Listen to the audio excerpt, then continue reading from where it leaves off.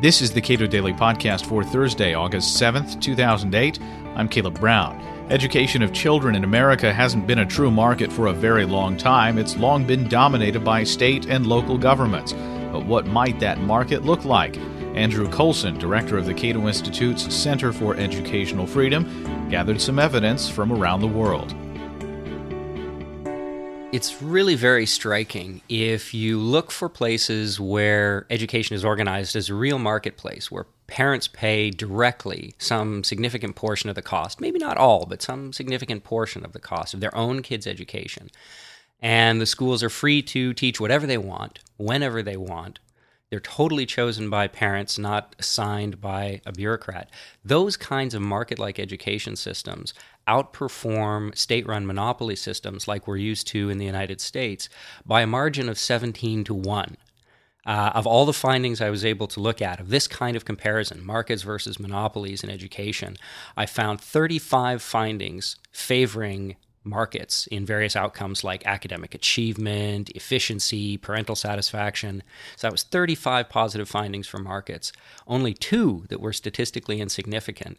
Only one that was statistically insignificant, and only two that favored monopoly provision. So that's a ratio of 17-1 in favor of market provision of education. Now, most kids in the United States, of course, are educated through the public school system, but even in private schools, those schools are often heavily subsidized by churches or other groups. Well, it's interesting, actually. I did a study in Arizona a couple of years ago where I looked at the amount of subsidy coming from sources other than tuition. And on average, it made up only 20% of total revenue. So really what you're seeing is there's some alumni donation. In the case of religious schools, there's some parish contribution.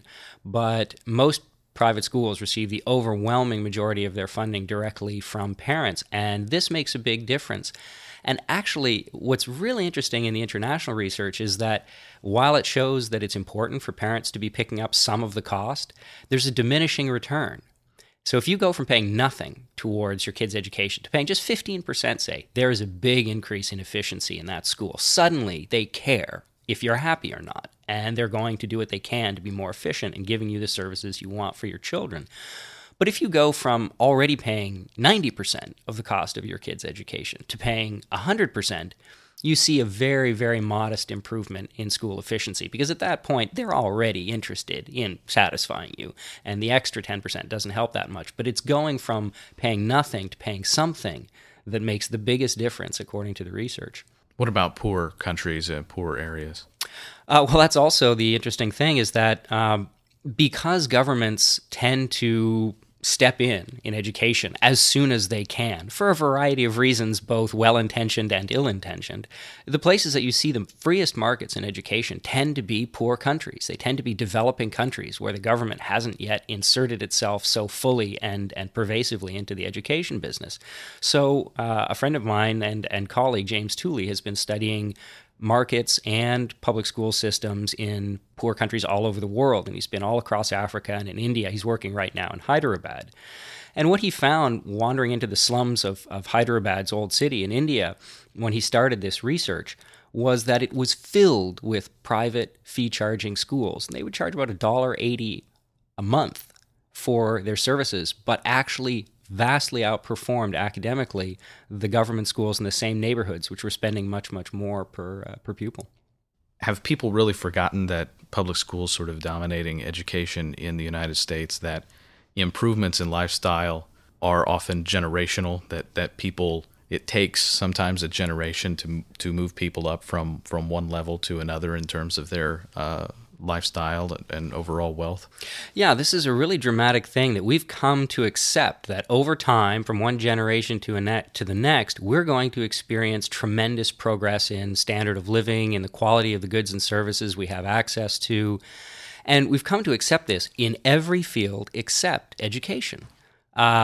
In automobiles, for instance, the sort of thing that you would have had available to you in 1970 is totally different from what you would have available to you today. And in education, our output has actually been stagnant. Kids today at the end of high school, according to the National Assessment of Education Progress, do not know or cannot do anything more than they could 40 years ago.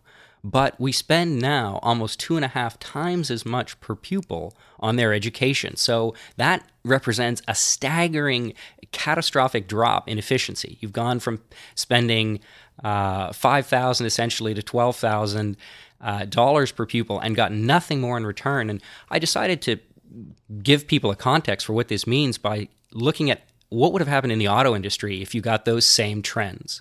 And it's equivalent to being forced today to buy a 1971 Chevy Impala and being compelled to pay $44,000 for that privilege, when in fact, thanks to the auto industry being a part of the free enterprise system with the competition and innovation, you can actually buy a 2008 Chevy Impala for $21,000, less than half as much, and it has satellite navigation and side curtain airbags and better fuel efficiency and on and on and on. It's a totally different vehicle.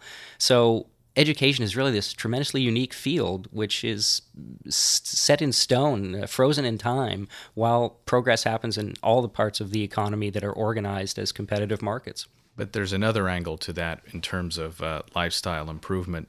There is an assumption, I think, by many Americans that if the government were not paying for schools, individuals, especially the poor, would not be willing to make those types of sacrifices to have their children educated. And what you've said and what James Tooley has written, that's not the case.